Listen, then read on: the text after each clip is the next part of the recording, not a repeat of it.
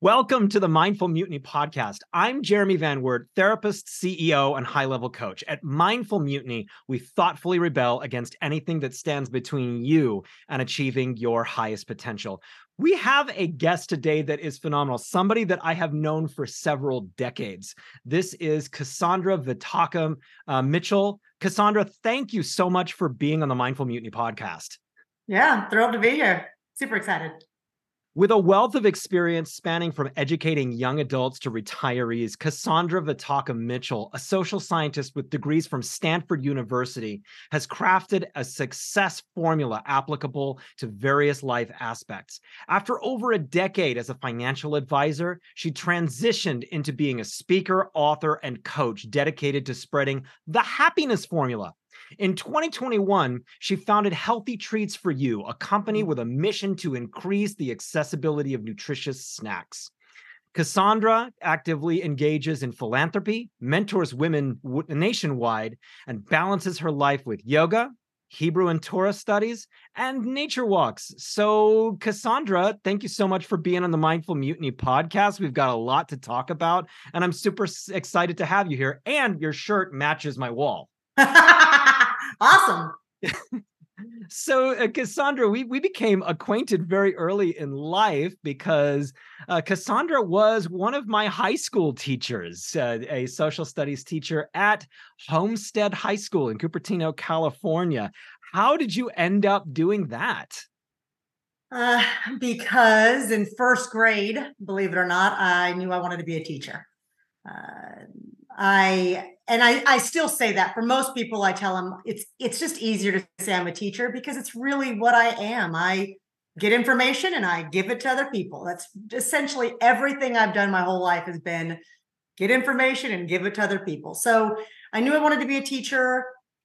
The vision was I would start in the world of education and then move into sort of the world of politics. I'd end up at DC. I'd oversee the nation's educational system. This was kind of the big vision, right? The big, hairy, BHAG, big, hairy, audacious goal. So that's how I ended up in education. I mean, I went to Stanford, actually had a different vision by the time I got to Stanford. By the time I went through high school, the vision had changed. And then when I got to college, it went back to what I had when I was in first grade. So that's how I ended up there. Gosh, when I was in the first grade, I wanted to be an actual fire truck. I wasn't sure how that was going to happen, but that was kind of my life goal. And so, at least you were going to use your mind. Where did you grow up?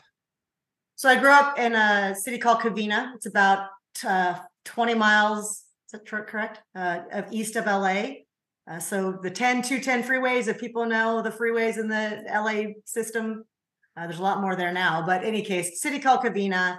It was a small town at the time, about 40,000 people at the time, which is actually quite large. I live in a town half that size currently. And so small town, I guess, but, LA Basin. Gotcha. And so what was it that kind of drove you? You went to Stanford University. What brought you there? What were your ideas at the time? What did you study? What was your focus? Yeah. So I went to Stanford because they gave me the most money. So I was a scholarship kid. So back up a little bit. I was raised with a single mom. My dad and mom got married, in the 60s. By the time I was born in 69, I'm not even sure if I was a year old by the time they got divorced. My father was around. He stuck around for a few years. My parents were alcoholics, drug addicts, that kind of lifestyle. Hard workers, extremely hard workers, classic kind of what I call functional alcoholics. This is what a lot of people are that. But they were also very violent with each other. And so I grew up when they were together, they were very volatile together, like beat the crap out of each other, volatile. Blood on the walls, cops coming through the house, taking my dad to jail, kind of volatile. Not funny by any means, but so that certainly formed early years. That was like the first 5 years of my life. And then my father moved back to Illinois and remarried, et cetera. So I say that because you're 5 years old and you're listening to all of this from your bedroom. watching it. Oh yeah. It was all, I mean, it's interesting. I had an my executive coach when in any case, long story short, I had an executive coach when I transitioned from corporate to being an entrepreneur. And that's one of the exercises he had me do was to take every year of my life, 0 to 1, 1 to 2, every year of my life as best I could. I mean, I don't know if 0 to 1, and write one main experience, one main memory of that year. And it was interesting because those first 5, 6 years, it was, and then to put it on a scale like 0 to 30, and I think 0 to 30, the negative or something like that. And those first 5 years were all negative. I mean, it was ugly. And then it took until about age of 10 when I finally started getting some pluses in terms of my life. I mean, it was and because it was just so volatile. It was so, even when my father left, you just never knew what was going to happen. I had drug addicts and alcoholics in my whole family. And so I remember begging my family, can we please just not drink this holiday? Is it possible not to drink? Yeah. Yeah. So a lot of just discomfort, a lot of insecurity with regard to a family unit, certainly with regard to marriage, because again, my parents had gotten divorced, and then I saw this dysfunction within my family unit, extended family members. And then, so that formed a lot of and it's also the 70s, right? It's the 70s. And so, there's still very much the feminist movement. And my mom was definitely a feminist, kind of a man-hater, almost feminist. And she'd apologize for that. She's like, I'm so sorry. I'm so negative. I don't want you to have a bad attitude towards men. But I know you're probably going to, because I'm your mom and I say all this stuff. And so she was at least cognizant and able to articulate that. But she was trying to help me out. And it's interesting. In hindsight, I recognize she was saying these things, but this is what you're going to walk into as a woman when you walk into sort of society and business. So get ready, be on your guard, and and trying to say don't hate them though, right? And so it was she was trying to be, and one of the things she always said is, don't you dare ever take a dime from a man, make your own money, don't ever let him pay for anything. And so I didn't. I was a great person to go on a date with, because I always went Dutch. It took me a long time to let a man pay for me.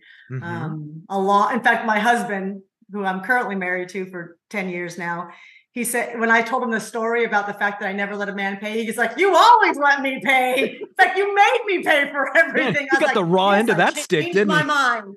I figured it out. So any case, a lot of stuff there. But so that formed a lot of the background of my thinking, right? And so I was single mom. I had 2 older brothers. By the time I got to school, one of the reasons why life started turning around for me was because I was a smart kid. I mean, I was one of these genius kids, right? And so by the time I was, I guess, in 4th grade, well, I actually starting in first grade, they started putting me into special. California at the time had a lot of money in its educational system. And they had these great programs for kids. And so I was one of those kids that would constantly take out a class and put in these special kind of programs and send to special camps and stuff. And it wasn't money we had. It was just the, taxpayers putting their money into sort of cultivating kids. Yeah. And I was one of those kids that kept getting taken out because I was a smart kid. By the time I got to 5th grade, they actually sent me to a school for mentally gifted minds. It was so I was 10, 11 years old. And it was that point in time, recognizing that, okay, I'm at the school with these mentally gifted minds. So I'm a genius kid. And that's like, oh, wait a minute. You can do something with this. This is a real possibility to change your life because you're smart, right? That's what I thought. It mattered that you're smart. It does matter, but it's not everything.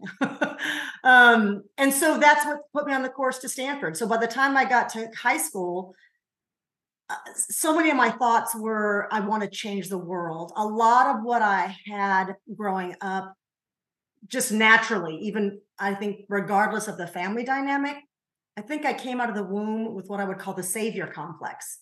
And I call it a savior complex, which is usually a bad statement, but it's the savior heart. It's the servant's heart. I really wanted to help people improve their lives. I saw injustices and I would articulate those. And I was incredibly verbal. So it would freak adults out because they would engage in conversations with me. And all of a sudden they'd be like, whoa, whoa, whoa, how old are you, little girl? And I'm like, I'm 10 or I'm 5. And they're like, what are you having these conversations with me? How do you know all these words, right? So I was interested in helping people improve their life. I say that because by the time I got to Stanford, it was the Cold War. Well, before I even got to Stanford, been thinking about what I wanted to do with my life. It was the Cold War. And I didn't want the world to blow itself up.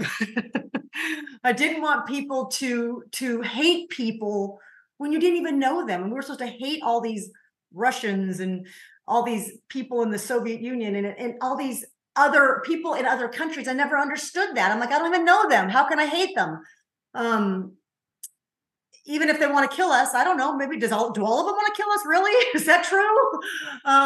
Any case, so I went to Stanford with the thought process, or went to college with the thought process that I would go into international relations. I was going to study Russian because I was going to need to go to the Soviet Union and help end the Cold War. So that's what was my thought process going to college. So when I applied to college, I applied to Stanford, USC, and Yale. I applied to USC because my brother went there. I applied to Yale because they recruited me, and I applied to Stanford because a teacher gave me the application. It's the only schools I applied to. I got into all of them, and Stanford gave me the most money. Hence, we go to Stanford. So that's, yeah, long story, but that's how I got there. Yeah, it's a wonderful story there, because you're going from this childhood that often creates like anxiety and fear and nightmares and trauma, and I'm sure that all of that applies here. Absolutely. You know, and you have these unique gifts that somewhere along the way somebody noticed, and that you began at a certain point to start to believe in yourself, and that people were starting to foster, and that people were noting that there was something different about the way that you thought. And so you had people around you, I assume that your mother as well, that wanted the best for you and were trying to get you into the right places out of a really tough situation. Was it a difficult transition for you? And I don't even know what I'm talking about here, to go from how you grew up into being around like Stanford-y type people. I mean, what was that like? Yeah. I think it's beautiful how you did note that there were a lot of people. There's this concept of a self-made man, right? Which is a bullshit statement. Nobody is self-made. Nobody. You do not do life alone. You're not a maverick. You're not out there. And actually, if you hold on to that idea too much, you'll find yourself on an island by yourself, very lonely and in pain. You do not do life alone. There's always somebody helping you along the way, sort of shepherding you. These angels unawares have been part of your life, right? When you get older, you start to sort of see them, and there might be some time I'll tell you some stories about going back to my angels unawares and how beautiful that process was to explore that, right? With, any case, people who were part of my life growing up. So yes, always people helping along the way, shepherding along the way.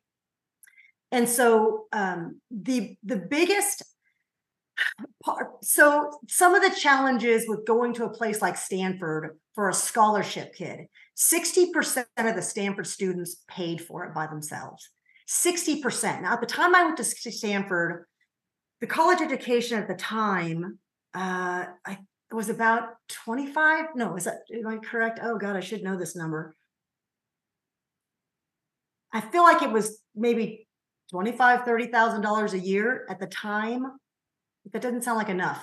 All I know now, I think now it's like 60 or 70 or something, right? Am I right? Sounds about right, yeah. Think about what the numbers are today and how ridiculously expensive that is. It was just as expensive back then too, right? And there are people paying cash out of their pocket for that. I was like, oh my God, who are you people that have that much cash?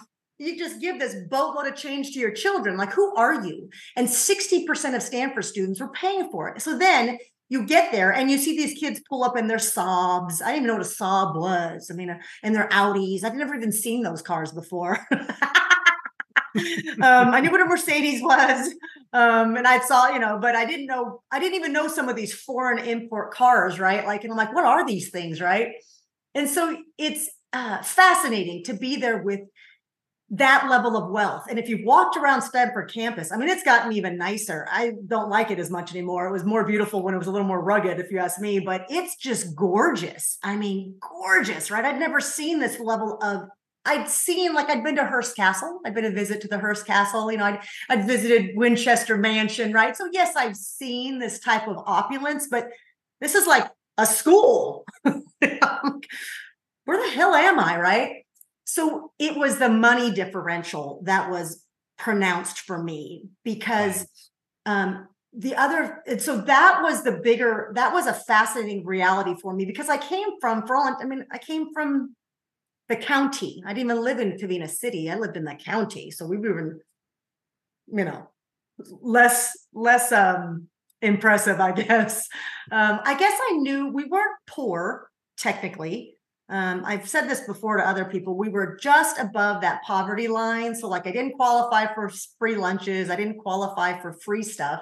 I mean, I was poor enough to, get financial scholarships and stuff like that. But, it's that painful line, that lower middle class line, right? Like where you're making enough money that you're not technically poor, but you don't have two nickels to rub together. God forbid something bad happened, right?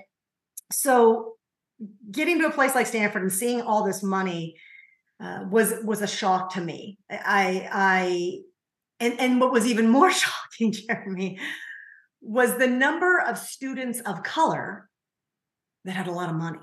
I had never seen rich students of color, because I didn't come from that background. I came from a very colorful background as students of mostly Mexican descent. Native American is my family, smattering of Blacks in my, we had a very, it's California. It's much more diverse ethnically anyway, but I came from a poor community. So we're all the poor people. So all the poor people of color, right? And all that. I come from just a more impoverished area. And so it was wild to see all these rich students of color, Black students, Mexican students. I was like, who the hell are your parents? They have so much money, especially with a society I'm being told is racist. And so how do all these Mexicans and Blacks have so much money? Like, because I thought everybody, I thought they were all supposed to be poor, right? Aren't we all? And then even some of the Native American students, right? There's a lot of Native American students that had a lot of money. And I thought, wait a minute, aren't we supposed to be like living poor on the reservation? Like, it was just, that was really I couldn't kind of put the two together, right? Like, I didn't know where I fit. Like, so ultimately a lot of it was, where do I fit? Because I'm poor, right? And so there's a lot of rich kids and I don't know what that means. And then how do you negotiate? And I don't want to be poor anymore. Like, I want to be like these rich kids. And am I trading who I am? Am I leaving my people? And I was like, but I don't want to be poor. Who freaking wants to be poor? I don't get this anymore. I don't get this point. Like, but I'm somehow leaving my people. And then who are my people, right? Because here I am in this environment. I mean, I come from a very mixed background in my family. So I never really had a racial identity so much, because I have Blacks and Mexicans and Hispanics. And I mean, I guess Mexican, Hispanic, whatever the word is today, Latinx, whatever the hell the new term is, Asians. I had literally like a little mini, United Nations in my family in terms of where we came from. So I didn't know what group I fit in. And so that was, I think it was more of a cultural, for any person, it's a cultural shock, but it was, the big variable for me was financial. I didn't understand, because so much of what you listen to in society, so much of what the loud voices are chirping about is these economic disparities, these economic systematic repressive systems. And I'm sitting in an environment with a lot of freaking people with a lot of money that look pretty diverse to me. So I'm like, well, where the hell do I fit? So yeah, again, a lot of story there, but massive cultural shock. And speaking about all the trauma, yes, all the trauma did come out. I mean, hardcore. Like, I had a massive breakdown freshman year and had to go to counseling, and was even sent home because all that stuff finally bubbled to the surface, right? So it was the first time I went to counseling, and it was awesome. I love counselors.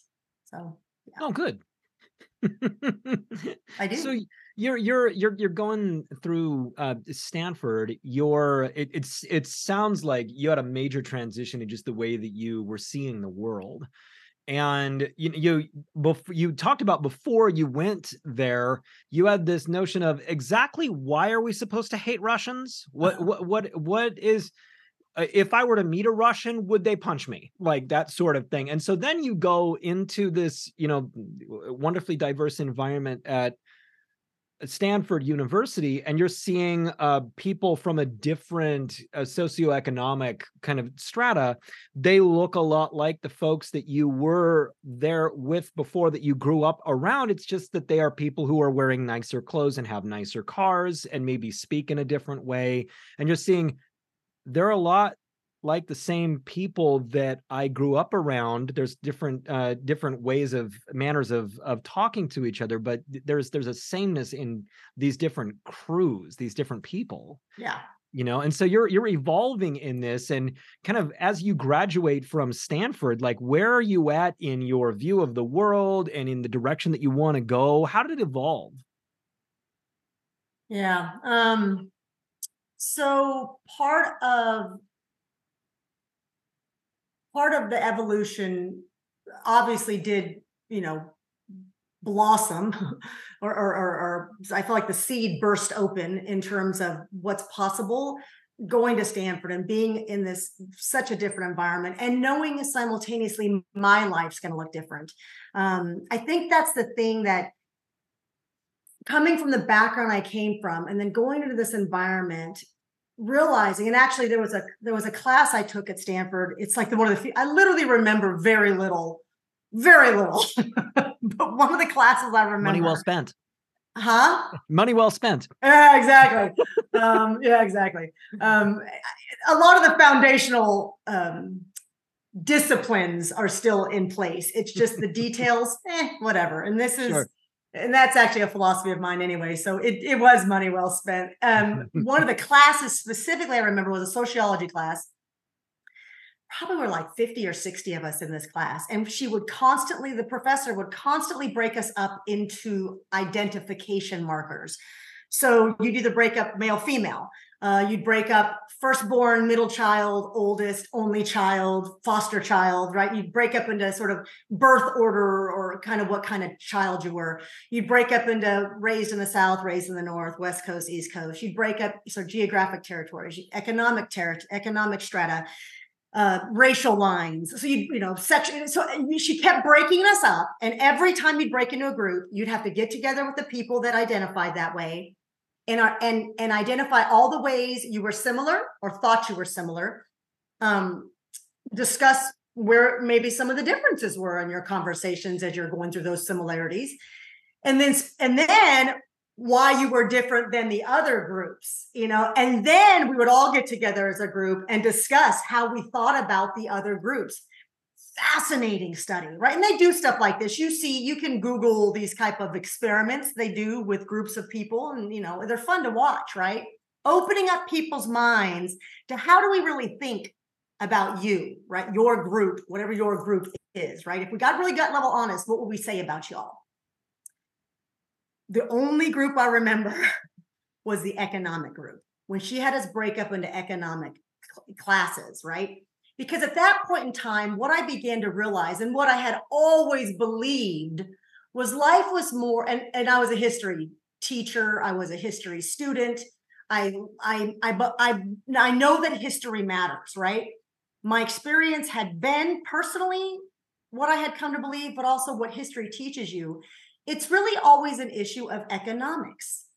It's always an issue of class, right? So while we might label it, it's an issue of gender, it's an issue of race, it's an issue of some other identity, it really is an issue of money, because different economic groups do think alike.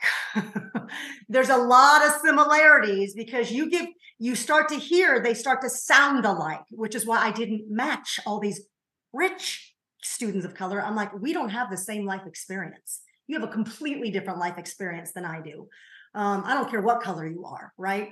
And so that was the thing about when we were the poor kids. So the poor kids, and then obviously middle class, and what was even funnier was she broke it down by levels, and the uber wealthy, I watched them. I was particularly interested in the uber wealthy and the wealthy kids.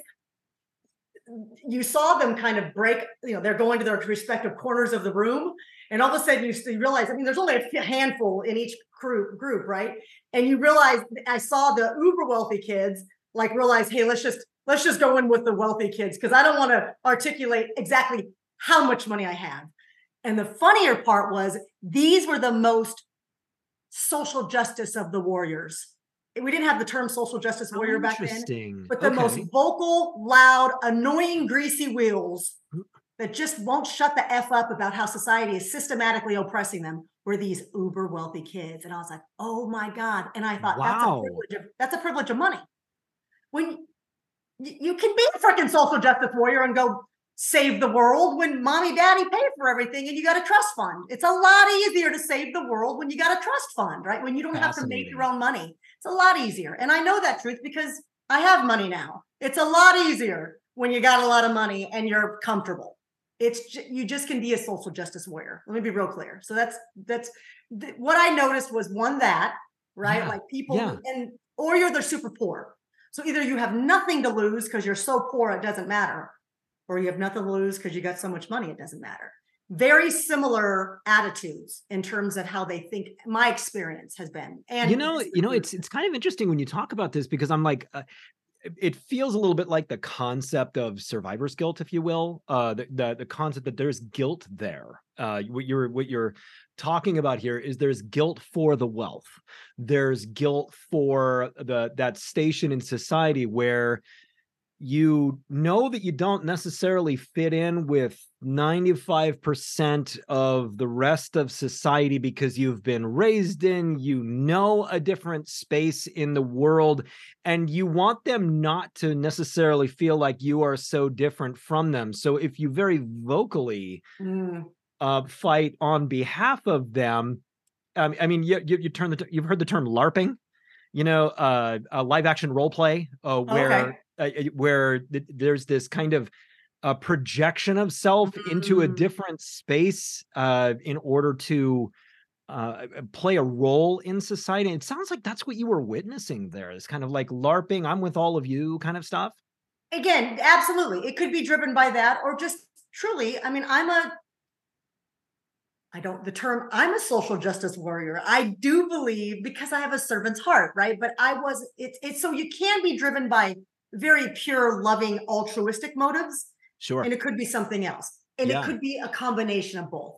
Again, I never want to tell somebody what it is. I just want them to examine it. Right. So I say all this because in that class and in that moment, one of the biggest conversations us poor kids had was, we're not going to stay poor.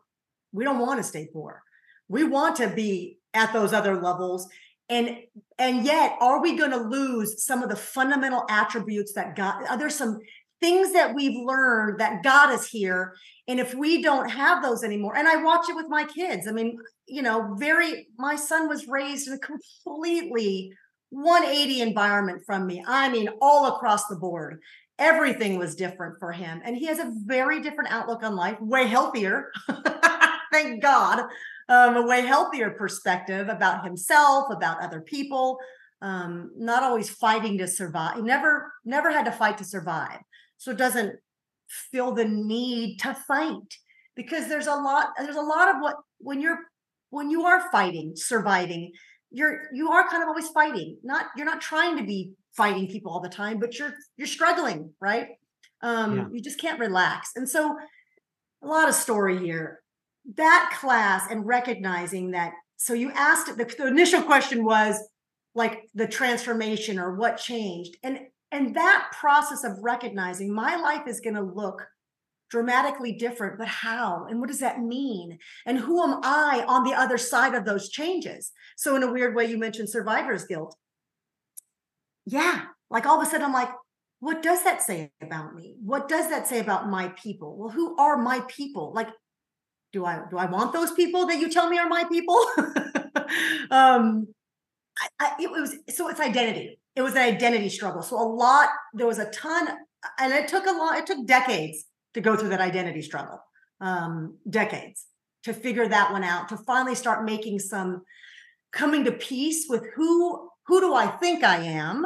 Who do I believe I am? And who do I want to therefore walk out into the world as, it took a long time. So the process, like I said, that seed broke open and a lot of this stuff started then getting tossed around, and it took decades of tossing around. So, yeah. Well, where'd you go after you got your degree? So obviously I taught you all. Yeah.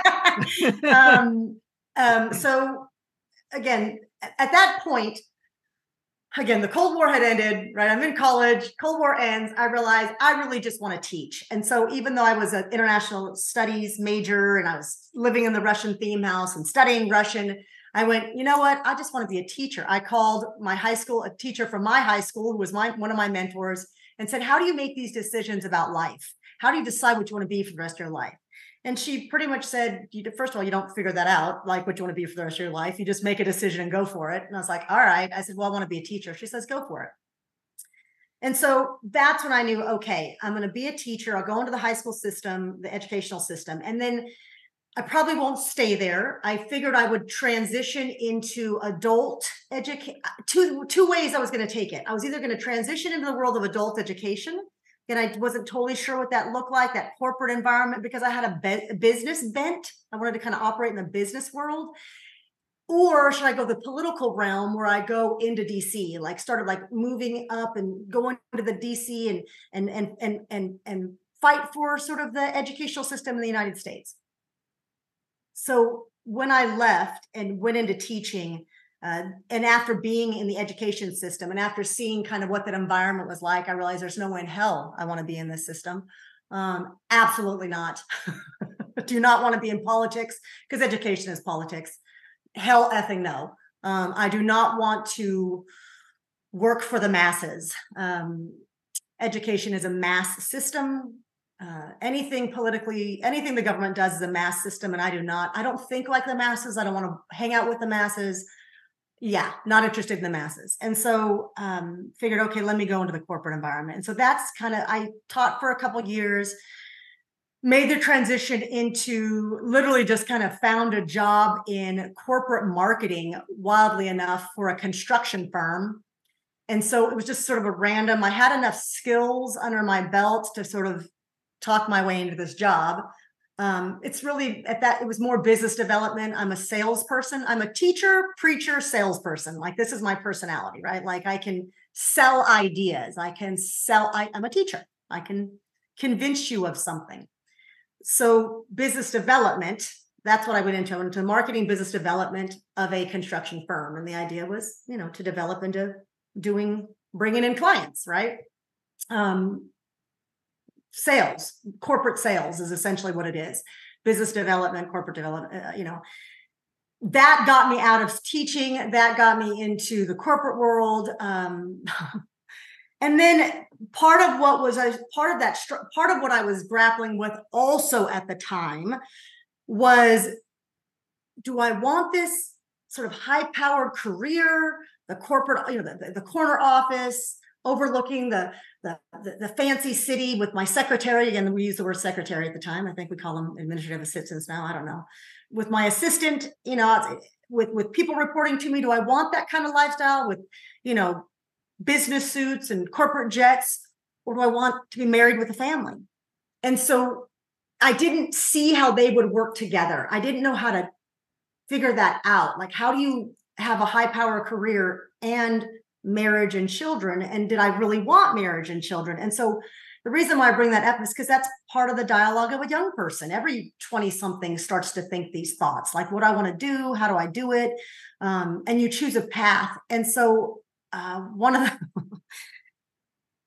one of the things I had chosen to do was I was trying to blend the two. So I ended up leaving California on a whim because a guy I went to college with, who was like my best buddy, his name was Matt. I met him at Stanford. We were like best friends. We were drinking buddies is what we were. We freaking drank and passed out together. Very good boy. He was a good boy. Never did anything inappropriate, right? He was a good boy. I was not a good girl. He was a good boy. I was always trying to do stuff with Matt. He was always a good boy. And so he went off to Idaho. That's where he lived. He got his job and degrees and stuff. We kept in touch. And so here I am now in the working world. I'm working at this construction firm and business development, going on these business meetings, and it's, all how fancy and feels very special. And he basically says, why don't you, come to a corporate event with me? He's like, I'm by myself all the time. And so I flew out to Idaho and we hung out for the weekend and had a blast. And I'm like, why don't I? And I'm like, dude, why don't we get married? Like, how come we haven't gotten married? How come we don't date? How come? He's like, well, because we just don't. I don't know. And so I said, okay, let's date. So I literally packed up all my stuff and moved to Idaho. Because I thought, what better person to marry than your best friend? Matt and I were friends. We'd been friends since college, since freshman year. I met him my freshman year. And so I married Matt. I moved to Idaho. I married Matt. Actually, and I tell people this all the time, I love Matt absolutely, deeply, purely. I just wasn't, I didn't have those feelings, those butterflies in your stomach feelings that we're all looking for. We all believe love. Many of us, most of us, society tells us love is those feelings in your tummy, lust. Basically, people are trying to rationalize and justify lust, right? I had no lust for Matt. Zero lust for Matt. Love him, great man, but I didn't want to sleep with Matt. Well, I would have, but he never let me. Until we got married. And so he was a good boy. I didn't have those feelings for Matt, and I thought that's what I was supposed to have. And so Matt and I get married for all the right reasons. I mean, the checklist of all the right reasons. It was a perfectly beautiful, excellent arranged marriage. I mean, truly could have had the best marriage ever. Absolutely. I know it now, 54 years, I know it now, but at the time, because I wasn't having all those lustful feelings for my husband, I wasn't like, ooh, let's get it on, baby. I thought that it wasn't good enough. And so I left, and I left the marriage. We'd already had a kid. I mean, I got pregnant, we had a baby. And it's really when my son Grayson was born, it was then that I knew I can't do this. I can't stay married to this man that I have no love for. I'm not in love with him. It's like being married to a roommate. Well, welcome to marriage. Anybody who's been married long enough. Yeah. Love is a choice. Let me be real clear. Yeah. In any case, that's a different conversation we can have, but it's a great conversation. So I left, and that leaving Matt, leaving the father of my son, destroying a marriage, destroying a family. Ooh, that took a toll in a way that everything else prior pales in comparison to what I had done. Because everything else that had happened to me up to that point were things that were part of a world that I didn't really create, right? Like my parents, their craziness wasn't my craziness. I was even molested. That wasn't my fault, right? Yeah. Like people do crappy things. Shit happens around you, but it's not mine. And so I can let people go. I can forgive them and move on. When I did it, when I'm the source of the evil, when I'm the source of the destruction, that was my beginning of my decade in hell. So you asked what happened after Stanford. So I was, I guess, so I teach you guys for a couple of years. I go into corporate for a few years.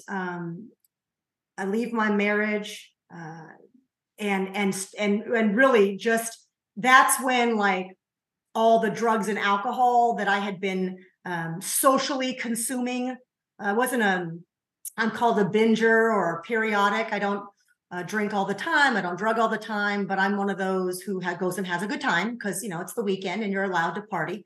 This is what you tell yourself, right? I finished all my work, I'm ready to go. Well, that's when the drugs and alcohol, again, all those years of kind of indulging for the weekend, I just kind of really caught up. Right. And I really I didn't realize how much I was drinking and drugging. I really didn't, because I didn't do it every day. But I was, in any case. So that decade of hell started again, recognizing my own, what I call my own depravity, had to confront myself and what I had just done with my life. And now all of a sudden I'm questioning everything. I'm questioning every decision I'd made about everything. And I didn't know where to go with it. And so I have a child to raise. I have a mortgage to pay. So I'm still doing all the things I have to do, right? I'm still working. I'm still paying bills. I'm still, calling my mom and dad, telling them I love them, because you got to call your parents. I'm still doing everything society says you're supposed to do, but I am like kind of dying inside too, trying to figure it out. Until I eventually crashed and burned. So I've just jabbered a lot. And your question was what happened after. There's a lot that happens after that I left, after I, left Stanford and started teaching. But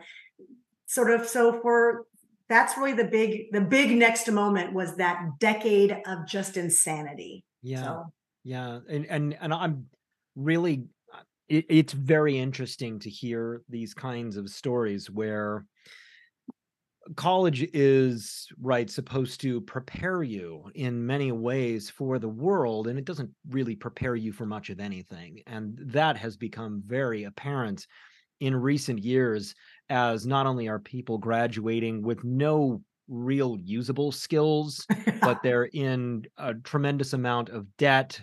They have strange ideas about what the world is supposed to be, and now go and be successful. There was a poster in the 1980s that I just saw, and it was this poster of a giant mansion on a hill, and it was by a lighthouse on a bay, and then there were all of these supercars in the driveway, 5 supercars, like a Ferrari and a Lamborghini and a Mercedes and all this sort of stuff, and it said incentive for a higher education at the top.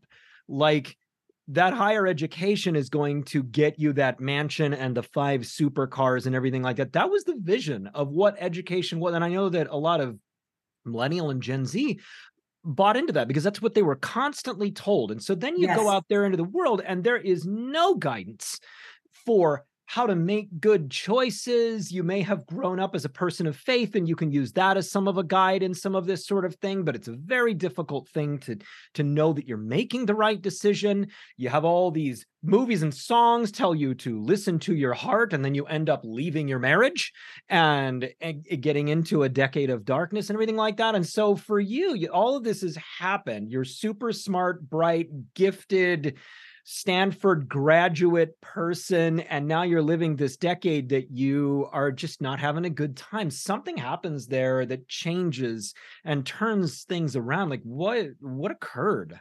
Yeah. Yeah. So it's interesting. So obviously I wrote the book, The Happiness Formula, right? So The Happiness Formula came out in 2019. The happiness formula really kind of started back in the beginning of that decade. Those are my decade of darkness, right? My descent. I call it my descent into hell. I've told people a million times, I've been to hell and I'm not going back. I'm not going back. And it was dark. And there absolutely, hands down, unequivocally, there's such thing as evil spirits, hands down, unequivocally, seen them, battled them, dealt with them. Freaking scary. It's a scary world. And praise be to God, there's a more powerful world of excellent forces as well. So spirits as well. So one part of what happened in that descent, part of what happened into that sort of like decade of darkness, was this idea of like, why the hell can't I stay happy? Like I realized I had such a critical spirit. Like I was so critical of myself. I had it's never good enough spirit. More, better. What's the next thing? The next thing, bigger, better deal, BBD, bigger, better deal. Like all of that languaging, that is good languaging in a lot of ways because it's the languaging of success, right? And at this point in time, again, I'm still working at a high level. I have nice corporate jobs. I've got nice paychecks. I've got nice homes. It's amazing how effed up you can be and still do pretty well. I mean, it's functional darkness, right? I'm very aware of this. Yes. It's amazing. I've worked with some real interesting folks. Right. It's crazy. It's crazy. And the thing is, so I'm doing everything society says. I've got these degrees. So yeah, I blew one marriage, but like I recognize I blew it. Like I'm self-actualized enough, emotionally intelligent enough to kind of recognize my failings, and so I'm doing all the self-help. I love therapists. I'm going to bunches of them. I'm going to retreat. I'm doing all the work involved on the sort of emotional, intellectual, physical. I'm doing all the things, right, that society tells you to do. And they're good. These are good disciplines. And it's a good discipline to sort of, pull yourself up by your bootstraps, suck it up, right? These are good teachings, right? Stop being so emotional, just do the next right thing. So, and simultaneously, it's not that there's a balance. I don't like the word balance because there's no such thing. It's like a dance. There's the dance between facts, like shut the F up and do your damn job because you got to pay a mortgage and you got to feed your kids. Just go to effing work. But I'm miserable and I'm hurting and I'm scared and I'm lost and I'm confused and I'm lonely and I'm terrified. And you're dancing. And right? The other part of that is, and I make too much money to complain. I don't have a right to be upset. Or okay, in my case, before I even made money, here was the thing for me. I'm too smart. I have a big brain. God would not have given me this big brain if he didn't expect me to figure it out. That's what I thought. Mm-hmm. Kasandra, I gave you a lot of intelligence so you could figure it out, so I can go worry about these other people. I mean, this sounds so effed up. I can't believe I'm saying it, but this is how I thought. I need to go help the people that, can't figure it out. Let me go help them. So I didn't think God was ignoring me. I didn't think that. I wasn't even sure about God anyway. That's another story. It's part of the story. Whatever this thing is, if there is a God, I knew people were different. I was given a lot of brains. I was also given, here's what's interesting. I was given a lot of brains, so I should be able to figure it out. I was given incredible verbal dexterity. So I should be able to verbally manage myself through processes. I was given an incredibly analytic mind. So extreme analysis. So I can see, I can put and I'm a strategic thinker. I have an analytic, strategic thinking mind, global. I'm a visionary. So I have that kind of mind. So I can see things. It's prophetic. I can see where things are going to go. I know what's going to happen. I do. I don't mean like I can tell you when you're going to die. That's not what prophecy is. Prophecy is I have enough data that I can tell you if you continue on this path, this is what's going to happen.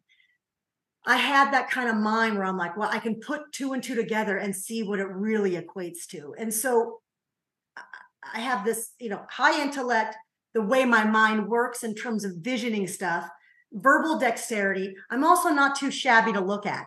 So it's not like, and that helps in a society that is visually based, being decent looking enough, comb your hair, brush your teeth, look a little more decent helps. And I come by that a little easier than some, right? Because I don't look too shabby. So, and I'm physically able. I'm incredibly physically able. So I'm healthy. So I don't get sick. I mean, seriously, who's going to help me? I'm supposed to help myself. There's no way someone should have to help me. I should be able to figure it out myself. This is what my thinking was, right? Because you have all these skills. And that's what I think trips up so many of us as adults in particular. Yes, a lot of adults, even if they don't have the criteria I have other criteria, right? And that's what's so scary. You're like, I have all these skills and attributes, or I'm supposed to be an adult. I don't know what I'm doing. I don't know how to figure this out. It's so freaking scary. So again, I had no idea how to manage all this. How do you deal with all this? And that's why it was so crazy to me, especially because I got myself in such jacked up situations. Part of my descent into hell, this is a story I don't tell very often. It's funny. It doesn't show up in my book, which I found fascinating in hindsight in reading it. It just didn't have a place in the book. It's not that I was avoiding it. It just didn't have a place. Part of my descent into hell was I got married a second time. I eloped. If you want to talk about signs of insanity, there's anybody who knows the Bible, there's something called fruits of the Spirit. It's Galatians 5.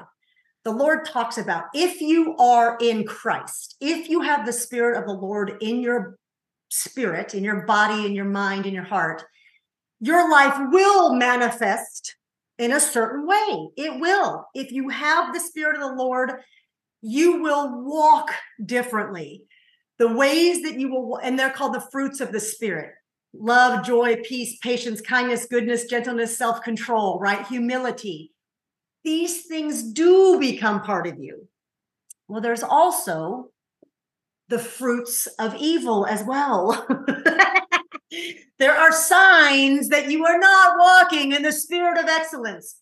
One of those signs that you are not walking in the spirit of excellence is you elope. Hands down. That is a sign that you are effed up. Interesting. I'm trying to think right now, just offhand, if I know of a couple that eloped and stayed together for an enduring amount of time. And I'm just off the top of my head, I'm not coming up with that. So yeah, what happened here? And I mean, people going into the justice of the peace, with family That's knowing. different. I'm not talking about that. Yeah. I'm talking about people who literally get married in secret, who get married based on an overwhelming rush of emotions, and let's go get married because we're meant to be. We're each other's kindred spirits. So when I married this man, I hate to say his name because I don't want to disparage him. Sure.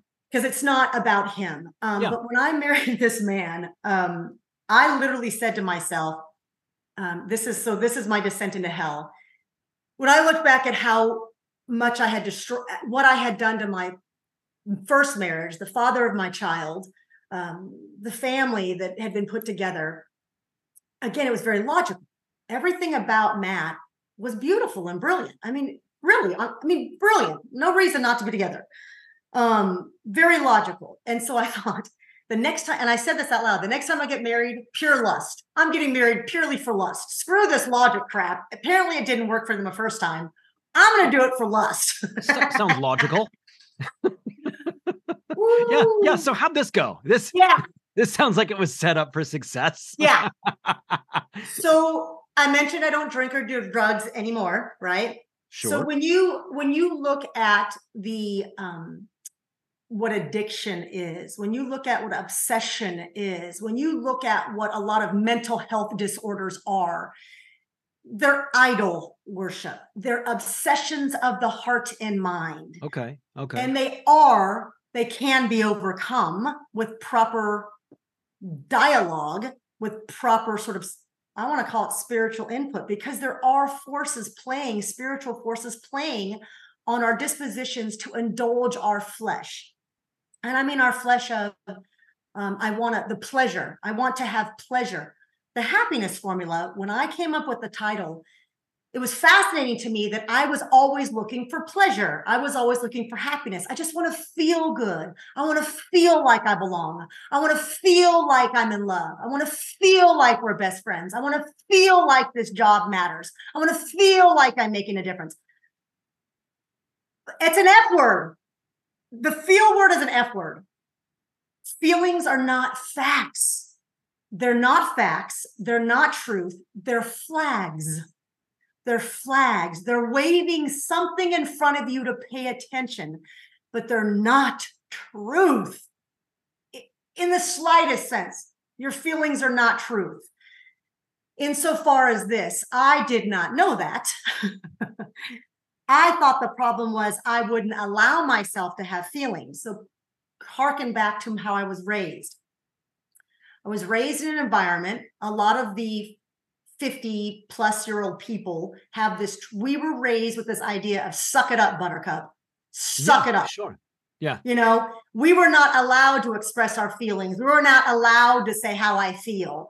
Maybe for like a nanosecond, and then wipe your freaking tears, put a Band-Aid on it, go to freaking work. Like, no one wanted to hear your crap. No one wanted to hear your excuses. And absolutely, none of this victim crap. You're blaming I mean, we don't allow you to blame your parents in my generation. You cannot blame your parents for effing you up. I still believe that, by the way. I do. I'm a little more compassionate about how I say it to people nowadays, but I still believe that. You are never, ever, ever a victim. Ever, ever. I don't care what happened to you. Welcome to being human in a world where evil exists and a whole boatload of beauty as well. And you got to decide who you're going to be. Yeah. So I appreciate that my parents were the type of people that they were, and so far as they were absolutely always said, we love you, Kasandra. You can do whatever you want. Suck it up and make it happen. Right? Figure it out. Right. And I love you and I'm here for you, but I only know so much. So figure it out. I really appreciated a lot of that about them. Right. They raised me pretty right for all the stupid crap they did wrong too. And so what I'm saying is I never cried. I didn't cry growing up. I didn't know how to feel, which is part of the reason why I appreciate that the pendulum has swung so far to the other side. I do appreciate that part of that is, and it actually happened when I was teaching you all. When I was teaching you all in the early 90s, it was the beginning of the self-esteem movement.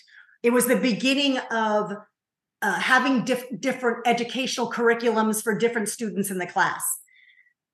You know, so we weren't quite, it was the beginning of prescribing drugs to kids. You know, it was the beginning. And so, and how does this child feel about themselves? How do they feel about life? And actually asking you all how you felt.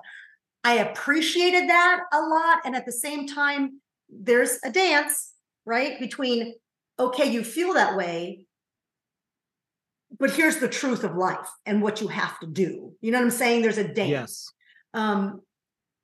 You know, you don't always, you have to get up every day and go to work, whether you feel like it or not. Get up and go to work, right? But if you're miserable, well, maybe you need to go talk to a therapist. You know what I'm saying? But show up at work, right? So there's that dance between the feelings. So I appreciated during your generation that we started this self-esteem. How do people feel about stuff? Let's think about the language that we use. I appreciated all of that. I believed in all of that.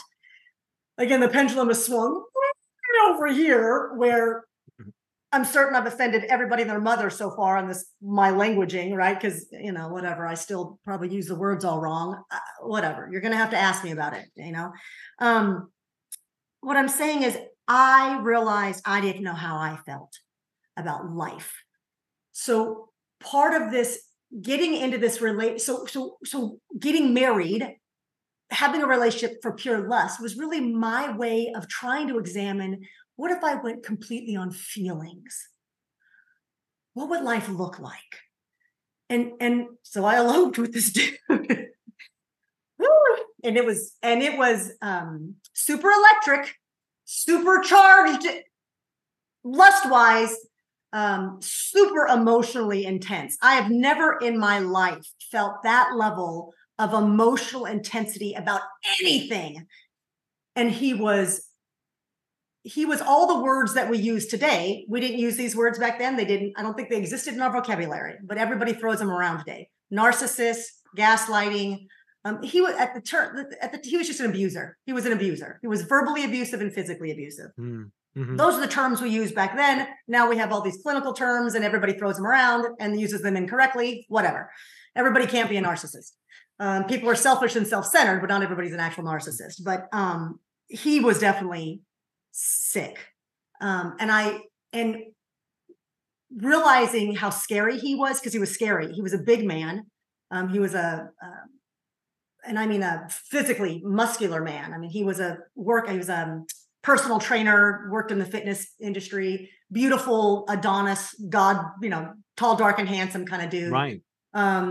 And very scary. And I realized one of the things that God has given me naturally, and I appreciate it, is that very quickly I can recognize, if I'm in this situation, how did I get myself here? When someone is attacking me verbally, physically, how did I get myself into this situation? Not how am I to blame? It's not about that. How am I here? How am I in a relationship with this person? And so, mind you, I'd married him already, so I'm already, betrothed, and I'm like, holy shoot, I just married a really sick man. And I won't get into all the details, but it was sick. That's another podcast. Yeah. And I had to confront myself. How did I get myself here? And talk about the final crash and burn. Like, I literally found myself in a closet, in the corner of the closet, trying to shrink, trying to disappear. I figured if I can make myself small enough in this corner, your mind's crazy. Because I couldn't commit suicide. I didn't want to kill myself, but I wanted to die because I didn't know how I got myself here. How the hell was I in this situation? And it was isolating. It was scary, and I'm in this corner of this closet, in the upstairs room, the farthest room in the house I could get away from, trying to shrink into a ball. And then, again, I know at this time, I know it's God. I didn't know at the time, but God shows up in the way God talks to me. It's like, okay, Kasandra, look at your situation. What's the physical situation right now? And I'm like, I am trying to shrink into nothingness in the corner of a closet in the house because I'm married to this crazy psycho man. Yeah, this is crazy. Yeah. Holy mother of God, am I totally crazy, right? And I'm like, and God's like, no, you're not crazy. But what are you going to do? And I'm like, I don't know. He's like, well, what are you going to do? And I'm like, well, I guess I got to figure it out. All right, what's the first thing you can do? Well, I could stop trying to disappear in a corner because you're not going to disappear. You're not going to just suddenly shrink into this ball and nothingness. Here you are. You're married to this psycho man. You're confused. What are you going to do? And I thought, well, and I had a job still working. Thought, well, I'm going to have to go to work tomorrow. I'm going to have to be effective in my job. I mean, they pay me to be effective. And I had pretty big jobs, so I had to be really effective, right? And I could compartmentalize. That was one thing I could do, kind of, sort of. My personal life was leaking out into my work life. That's another part of the story. So I thought I could compartmentalize, but I couldn't. And that's essentially what I realized was I'm not compartmentalizing well anymore. And so I thought, you know what? Get up, dust yourself off, get ready for the day, and start doing the next right indicated thing. What can you do? What step can you take? And so I went to therapy. What can I do? I can go to a therapist because something's wrong with me. And then again, I started in therapy again and started to walk through, how did I get myself into this situation? What am I looking for? What do I want? And started to sort of build up, just go back to things I'd already kind of been taught, and realizing I do want happiness. I do want pleasure. I do want to feel good. That is true. Those are normal, good, God-given sensations, right? God wants us. We are sentient beings meant to feel joy, happiness, love, warmth, comfort. Those are all wonderful and God-given and correct. And then there's reality. So how are you going to dance between them? And I began to give myself permission to feel. to like really examine, okay, how do I feel? Like really. And the thing is, Jeremy, I didn't know half the time. I didn't know the words for the feelings all the time. And that's what therapy gave me, right? They give me words. They give you, maybe it's this and examine this. And you're like, oh, okay, could it be that? Could it be this? Could it be a combination of all of it, right? And so that started the ascent out of the pit. In particular, the crashing and burning wasn't done though. I had to finally, officially, when I officially blew up my world, was realizing it was kind of a perfect storm of, I begin to start to examine, maybe this God dude is real. Like that's part of the piece I hadn't yet ever factored in totally. I kind of dabbled with the idea of God because society, I mean, 97% supposedly of the world believes in a God. 7 or so percent, I don't know, it could be a smaller number, it could be a little higher, are truly atheists, right? And I knew I wasn't an atheist. I'd already kind of figured that one out. Like I believed there was a God, a something. I just kind of knew it in my soul. I wanted it to be. Let me be real clear. I wanted there to be something. Otherwise, because for me to be an atheist just didn't work for me. It didn't. Let me put it this way. I would be a very scary atheist because I already demonstrated enough of not giving a shit about you, the proverbial you. I'd already shown how easy it was for me to use people to myself. I'd already demonstrated enough to myself how selfish and self-centered I can be. And to believe that there isn't a God that has a system of order and structure and morality and ethics that are higher than myself, I had to believe in that. Otherwise, left to my own devices, I might do something nice. I might do something good, but I promise you, it was all to make sure I got something out of it. Absolutely. And I didn't realize how much of a user of people I was, because I would have never thought that about myself. I would have never put myself in that category. But I really walked around with an underlying, because I thought I cared. I thought I wanted to save people. I thought I wanted to help people. And I did. I do genuinely, truly want to. Again, that pure altruistic self and this other self that isn't so pure. And that's all about what's in it for me, the with them. What's in it for me? What's in it for Kasandra? What am I getting out of this, right? Hence my feelings. If I'm not feeling motivated by you, I might stop giving to you, right? And so am I giving to you because I'm truly giving because I'm good and altruistic, or am I giving because in the end I get something out of it? Man alive, Jeremy. I'm pretty certain I only get 99% of the time, I only gave when I thought I was going to get something out of it. Really, ultimately, when I thought I could get something. And it might be, I might give to a poor person on the street. What could a poor person give to me? What I was getting was, I felt good about me. Look at me. Even if it was only me, even if it was anonymous. I gave money to that person who's poor, homeless, they don't know my name. They're not going to take a picture and put me on social media, which didn't exist back then. They're not going to go tell the world I'm great. Nobody saw me do it. Totally anonymous. You know what I got out of it? I felt like I was a good person. I didn't realize how much I was motivated by that. That's what I had to confront, I guess. That's part of what, for me, in choosing a God, and so that's part of the story, in deciding I needed something that can get me out of me so that I am dying to self, that I would sacrifice myself on a cross for the people so they don't have to suffer. That's who Jesus became, right? Like I began to recognize there's truths to what God's saying there.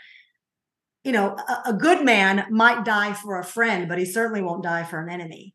But Jesus demonstrates he dies for everybody, right? This idea that really step out of yourself. I wanted to be like that. I decided I wanted to be like that. I wanted to be that good, not so you'd all feel good about me, not even so I'd feel good about me. I just began to believe it was true. And that was the point. that's why I began to recognize, okay, I do believe in a God. I'm not sure if it's this Jesus dude. Not really keen on him too much. Appreciate him. Appreciate the story. But and so I started the process of exploring that, and man alive, in starting that process, this is one of the things that most people who, especially an early Christian or someone who's deciding whether they want to accept Christ, one of the things that is true is once the moment you accept Christ, all hell's going to break loose. Generally speaking, all hell's going to break loose, because as soon as the enemy knows he's lost one, he's about to lose one, he's about to make your life effing miserable, so that you don't seek God. He's going to do everything possible to do whatever it takes.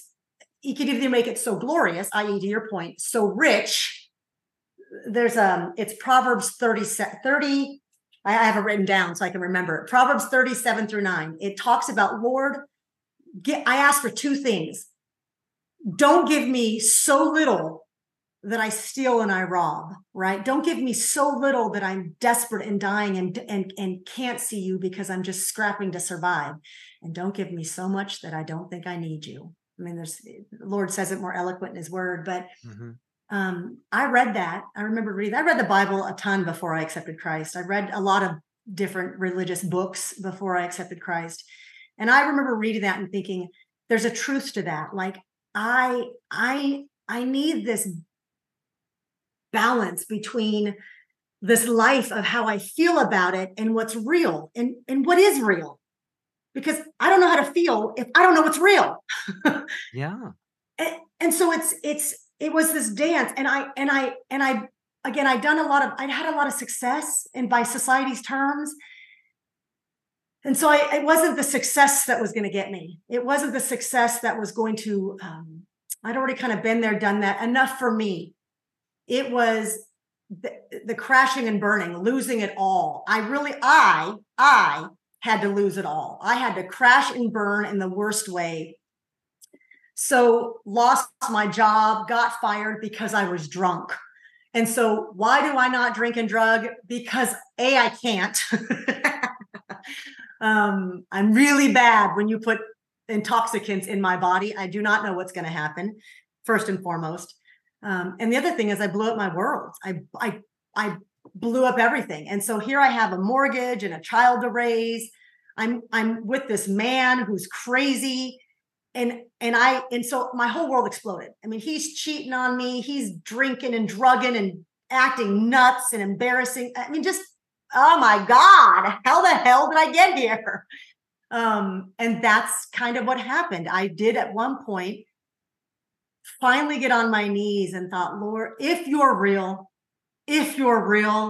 you're going to have to show up, because this is miserable. I have created the most insane world. I'm married to this crazy freak of a man, this abusive, out of control. Again, I didn't have the words narcissist and all that kind of good stuff. Sure. I've lost my job because I got fired. I'm apparently this drug addict alcoholic that I didn't know I was. What the fudge? Right. And that was it. That was what it took. I crashed and burned. October 29th, 2006, went to a church service, heard a pastor at the time. He's no longer an official pastor anymore. Pete Briscoe was preaching at Bentry Bible Fellowship in Carrollton, Texas, and the church still exists. Pete Briscoe still exists. And at the time, he was preaching on that Sunday, October 29th, 2006, on John 6:35, which is John 6 is about the bread of life, that nothing will satisfy you. Nothing in this world, nothing of this life will satisfy you. Only I will satisfy. Eat of me, drink of me. It's that whole sense of only the Lord's going to satisfy. And I believed it.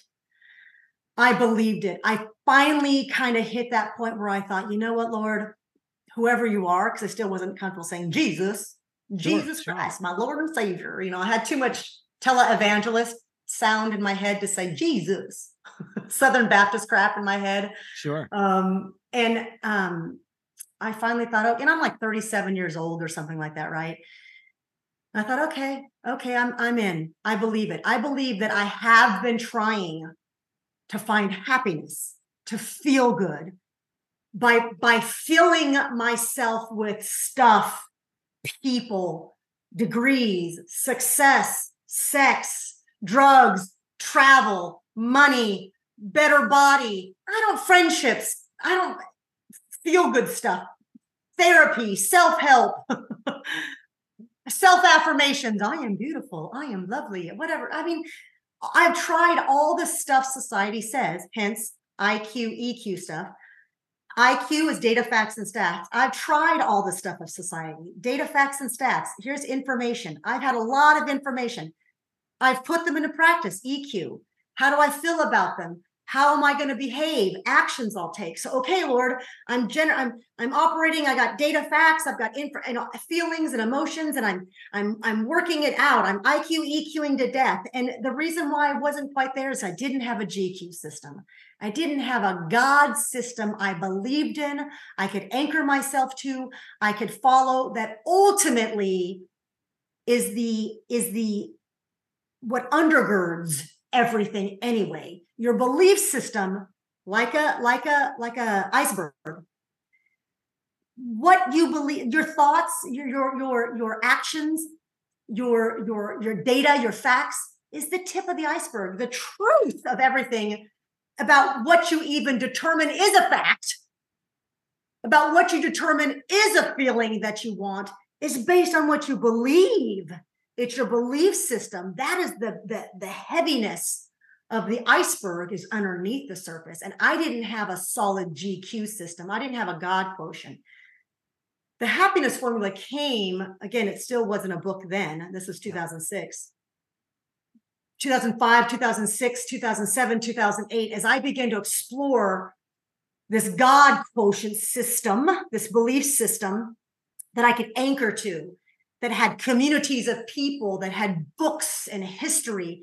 And I began to figure out how could I take all of that and put it into the equation of data, facts, and stats, IQ, intellectual quotient, things I can learn and know, to my emotional quotient, my feelings and behaviors I can or won't take, right? What I'm going to do, what I'm not going to do, the EQ system, and then this GQ system. As I begin to work that formula, my happiness did increase. My joy, my peace, my calm, my maturity, my adulting, my decision-making, the fruits of the spirit became my reality.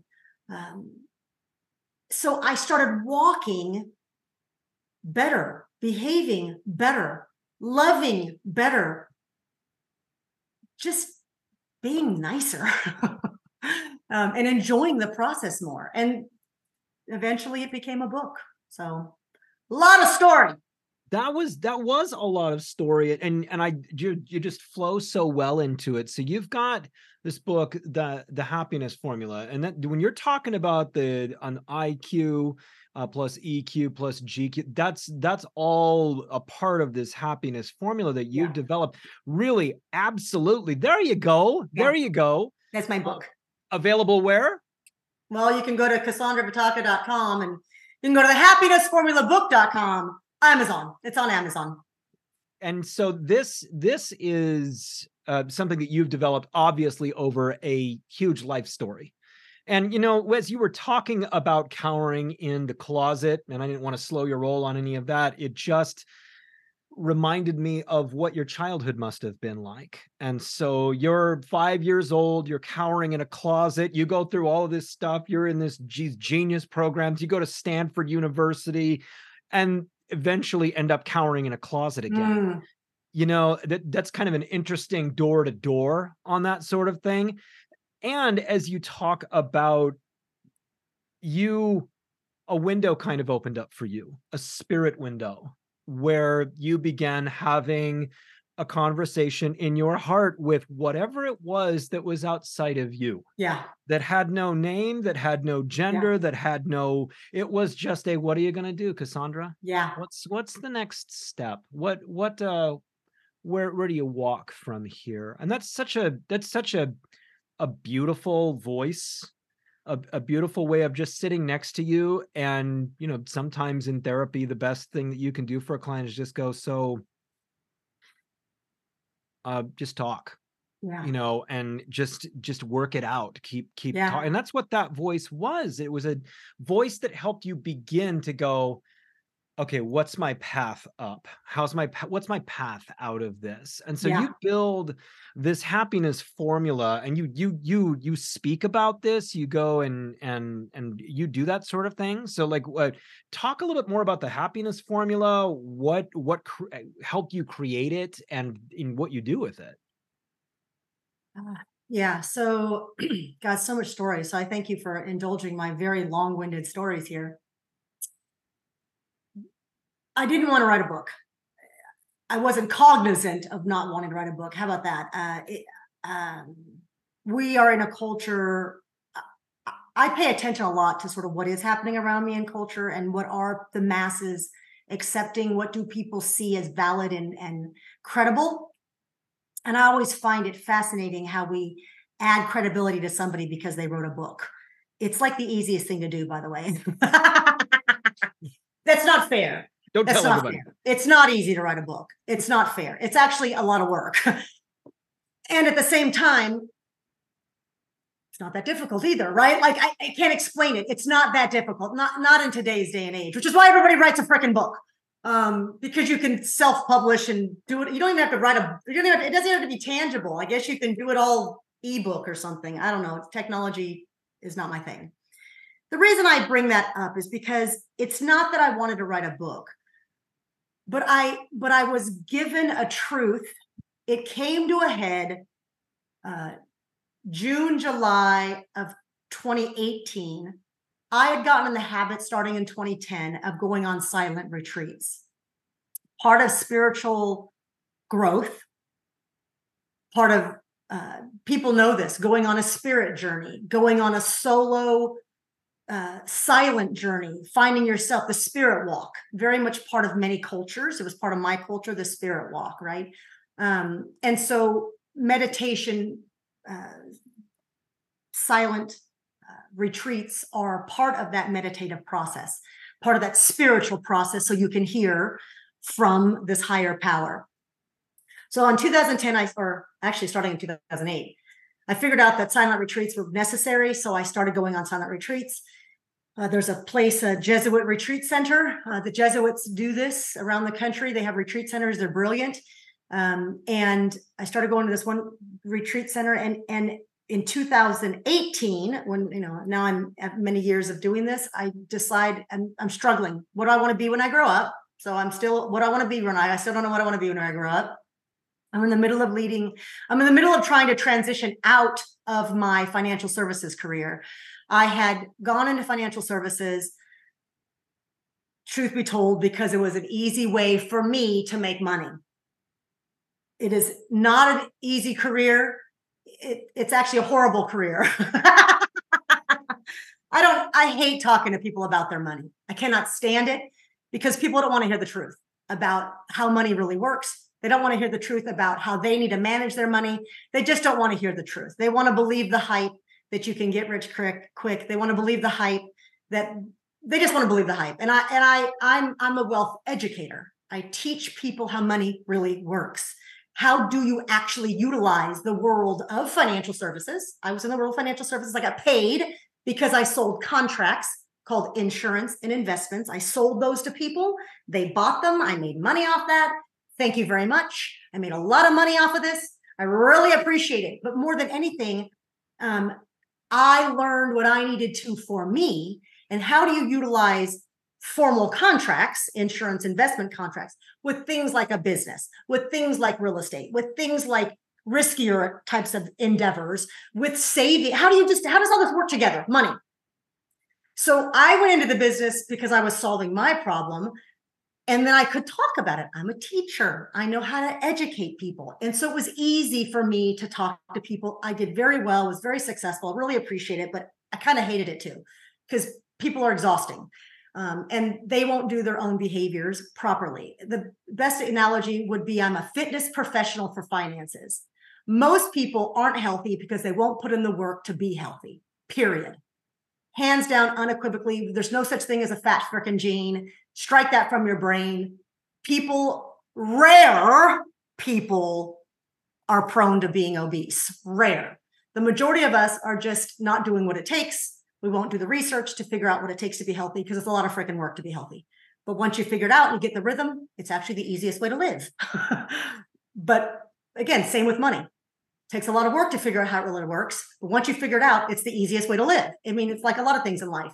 It's hard if you don't know it, but once you know it, you wouldn't go back to the other way. So I'm in the world of financial services, want to get the hell out because I'm tired of talking to people and convince them to overcome their own BS, right? Money is not math, money is human behavior. And I was sick of trying to convince people to take care of their own life and stop blaming everybody else for why they're not wealthy and, by tomorrow. And so this is 2018, trying to figure out what I want to be when I grow up, go on a silent retreat, trying to hear from God. I hear certain things, come home. In the process, I'm talking to my husband and sort of downloading what had happened. And I had been teaching, I had been speaking already. I'd already developed the coaching practice in my business, part of being in financial services, because I'm dealing with people. I'm learning a ton about them. And so I developed a coaching practice. I developed a speaking practice, and I was speaking on the happiness formula, the 3 elements. I didn't call it God quotient. I didn't have that term yet. I don't even know what I called it, actually, to be honest with you. But I talked about this. I'd have to go back and look at my presentations, what I called it, because it's been a while now. But I had the data and facts. I had the emotions and actions, and I had the spirit, things of the spirit that I would teach on. And I would, in corporate settings and all that kind of good stuff. Because again, that's part of an exercise to peace, joy, happiness. So I'm talking to my husband about this. And in the process, as we're dialoguing through, again, I had said IQ, I'd said EQ, and he goes, it's like a formula. He's like, it sounds like you're putting together, he's like, it's IQ plus EQ plus. And I'm like, yeah, what? He's like, I don't know, what is it? And I'm like, it's like, and he goes, it's like something like the spirit, like it's some other quotient. And I'm like, God quotient. It's God quotient. It's the God. And so we're like, yeah. And he's like, IQ plus EQ plus GQ is what? I'm like, what is it? And I'm like, I don't know, what is it? So we're like going through words, and it literally was born on a Sunday morning, or a Monday morning, because we were dialoguing in the morning on a Monday. And so that was the day IQ plus EQ plus GQ plus HQ. I was like, I had a marketing person who'd wanted me to write a book, a director. So I called her up. I said, hey, I want to write a book. And she's like, oh my God, how exciting. She had worked with a publisher before. She's like, let me put you in touch with the publisher. She put me in touch. And 40 days later, he worked me through some processes about how to go about writing the book. He had me do some exercises and stuff. But 40 days later, from that phone call, I had 65,000 words. 65,000. My book has about 30,000 words. It's 270 pages, or about 33-ish thousand words in there. So mind you, I had 65,000 words. And my book actually technically should be 2 different books. So it's actually kind of long for the formula, for what it is. So you can get a sense of how many words. But in 40 days, I had 65,000 words. And so that was what happened in 2018. And put the book down because I knew I was supposed to write it. I knew it. I knew I was supposed to put the information out there. I knew I didn't have any other vision for it. I didn't know what God was. I knew God was calling me to put it out there, but I didn't know exactly what. Again, I'd already been speaking on it. And so I'm like, okay, now that it's quantified and formalized, what do I do with this? And so I just began doing what I'd already been doing. I began talking about it more. I had a book now that I could sell and get people to read. And as I coached people, one of the things I would say is, go to this chapter or go to that chapter. Because there's different chapters that have different, and there's a different chapter on money, chapter on marriage, chapter on music. You know what I mean? I talk about music makes merry. So it became a tool.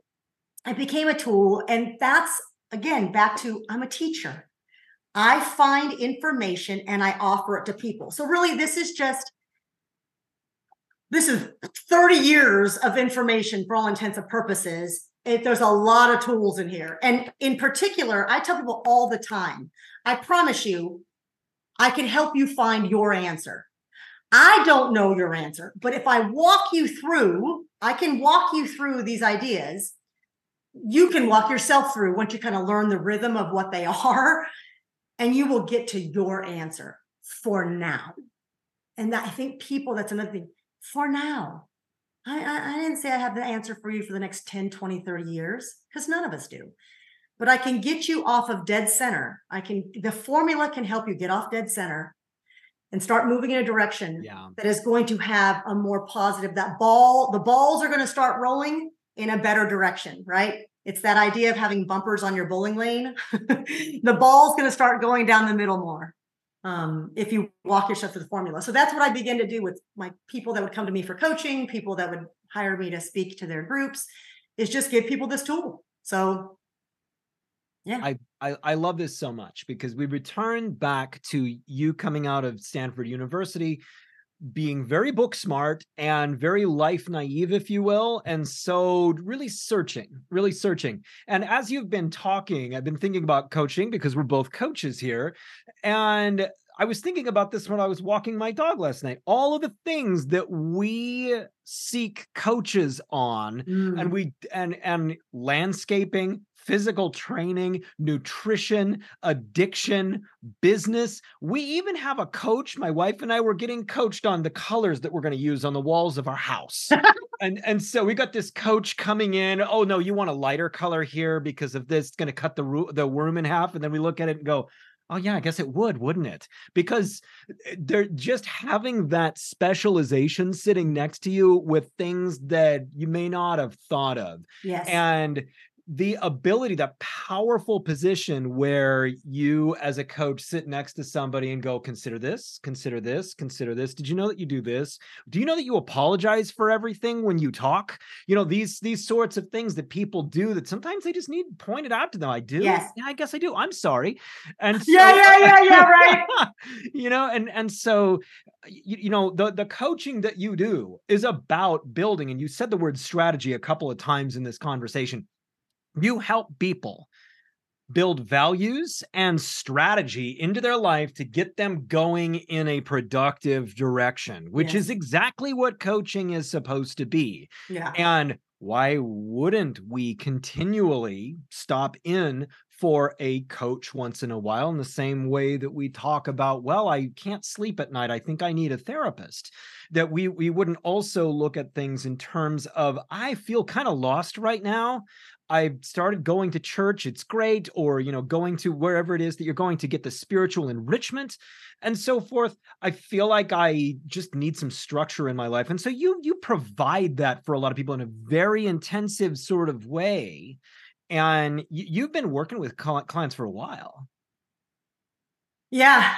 I mean, so I guess, well, when I started my financial services practice was when it became clear that I was a coach. Like my whole career in corporate up to that point, I was always in that role, or I was always working with executive teams at private corporate entities, at professional nonprofits, sort of trade association kind of nonprofits where I worked a lot, at universities. So these kind of environments I'd been in, I'd always was in the C-suite working with the executive team, always in a role that was literally made up. It's hilarious to me. I mean, sometimes it had titles. I mean, but really what they would do is they bring me on because they needed sort of an understanding of where their company was going. I was a business coach in a lot of ways, but more around the efficacy of people, because people are the company. People make the product, people are the consultants that you send out to, you know, talk to people. They're the business. So how do we increase the efficacy of people, their peace, joy, happiness, and their productivity, and therefore the bottom line, so we can continue employing these people and continue, you know, making more money, et cetera. And so I was always kind of in that role where they would say, hey, we have X issue. Can you address it? Hey, we have this issue. Can you address it? So it was always those kind of one-offs. It was hilarious to me. I'm like, I swear, CEOs just make up they don't make it up, but they give it to Kasandra, give it to Kasandra. Kasandra will take care of that. So I'd always been in this role of how do you take a system an economy, a business economy, an educational entity, and work systems in their most efficacious way. Mm-hmm. So then when that's what I did, and then I go into the personal money management. Now I'm looking at an individual who comes to me and says, okay, how do I take my economic entity of me and my wife, or me and my family, whatever, or me, and how do I get the best use of that, right? Because it wasn't just about their money, it was about their life, right? Because money is not math, money is human behavior. We make money, but we don't know what to do with it because we also don't know how to feel about it.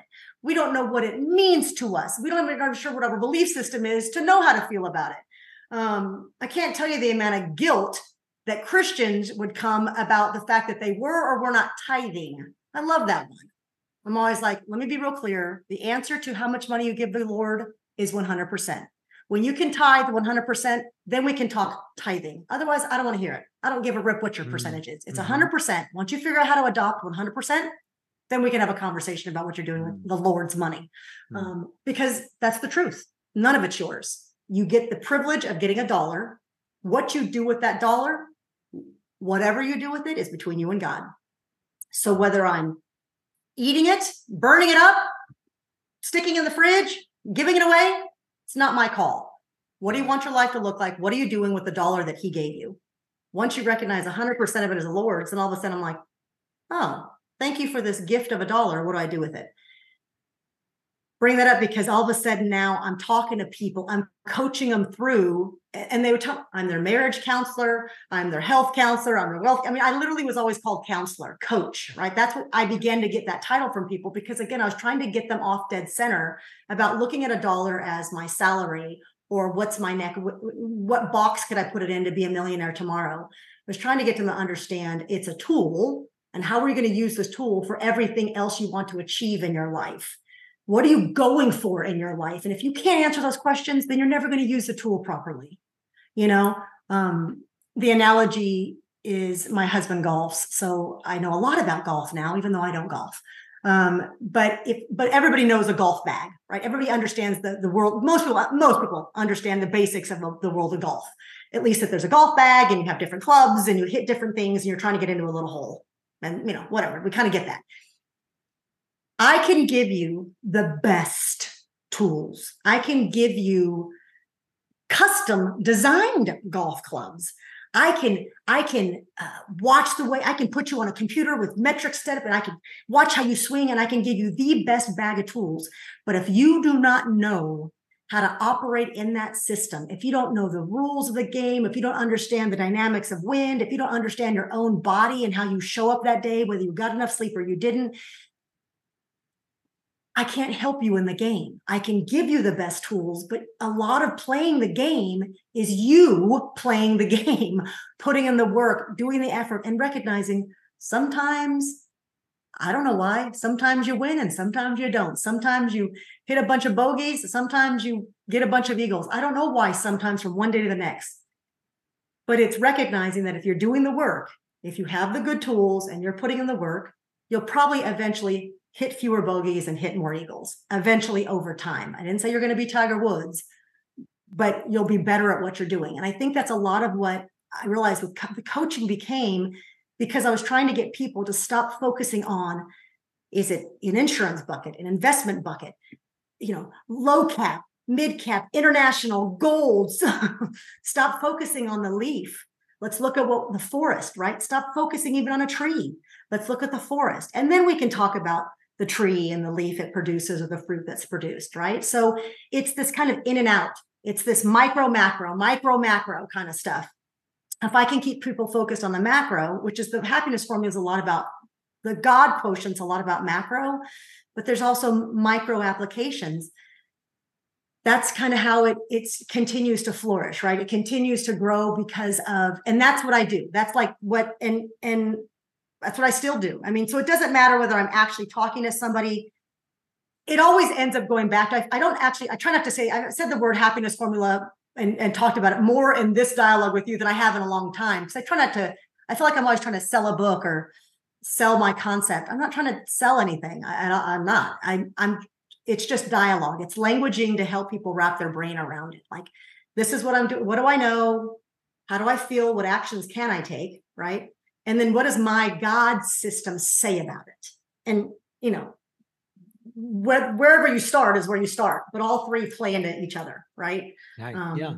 So this is, when I work with people, one of the things I tell them all the time is you are going to have to put in, I'm going to give you tools and you're going to have to put in the work. And if you don't put in the work, I have fired people. Because I'm like, you're too resistant. At some point, you got to put in some work. Yeah. And when you put in the work and you keep putting it in, you're going to get results. It's just, people fight you. So. Yeah, absolutely. And this time that you've spent here, thank you so much for just an incredible life story and the way that you are walking forward into the world and being an ambassador of light and being one of the helpers, taking a story of challenge, struggle, and sorrow and turning it into something that benefits people, going in a direction where they're trying to find their way, because that's what we're kind of all supposed to be here for. So just thank you so much for being on the Mindful Mutiny podcast. It's been fun. I mean, again, I know I talk a lot, so I hope that this provided some benefit to you, but anybody who listens, absolutely, right? This is we're in this together. That's why I accept these kind of phone calls or accept these kind of invitations, because I don't know what somebody's going to hear that's going to make a difference for them. Yeah. But it is going to make a difference. And I think that's the thing too. If I can encourage anybody, I say this all the time, you're always a good example. Always a good example. You're a good example of what to do, how to walk, how to talk, how to speak, how to live.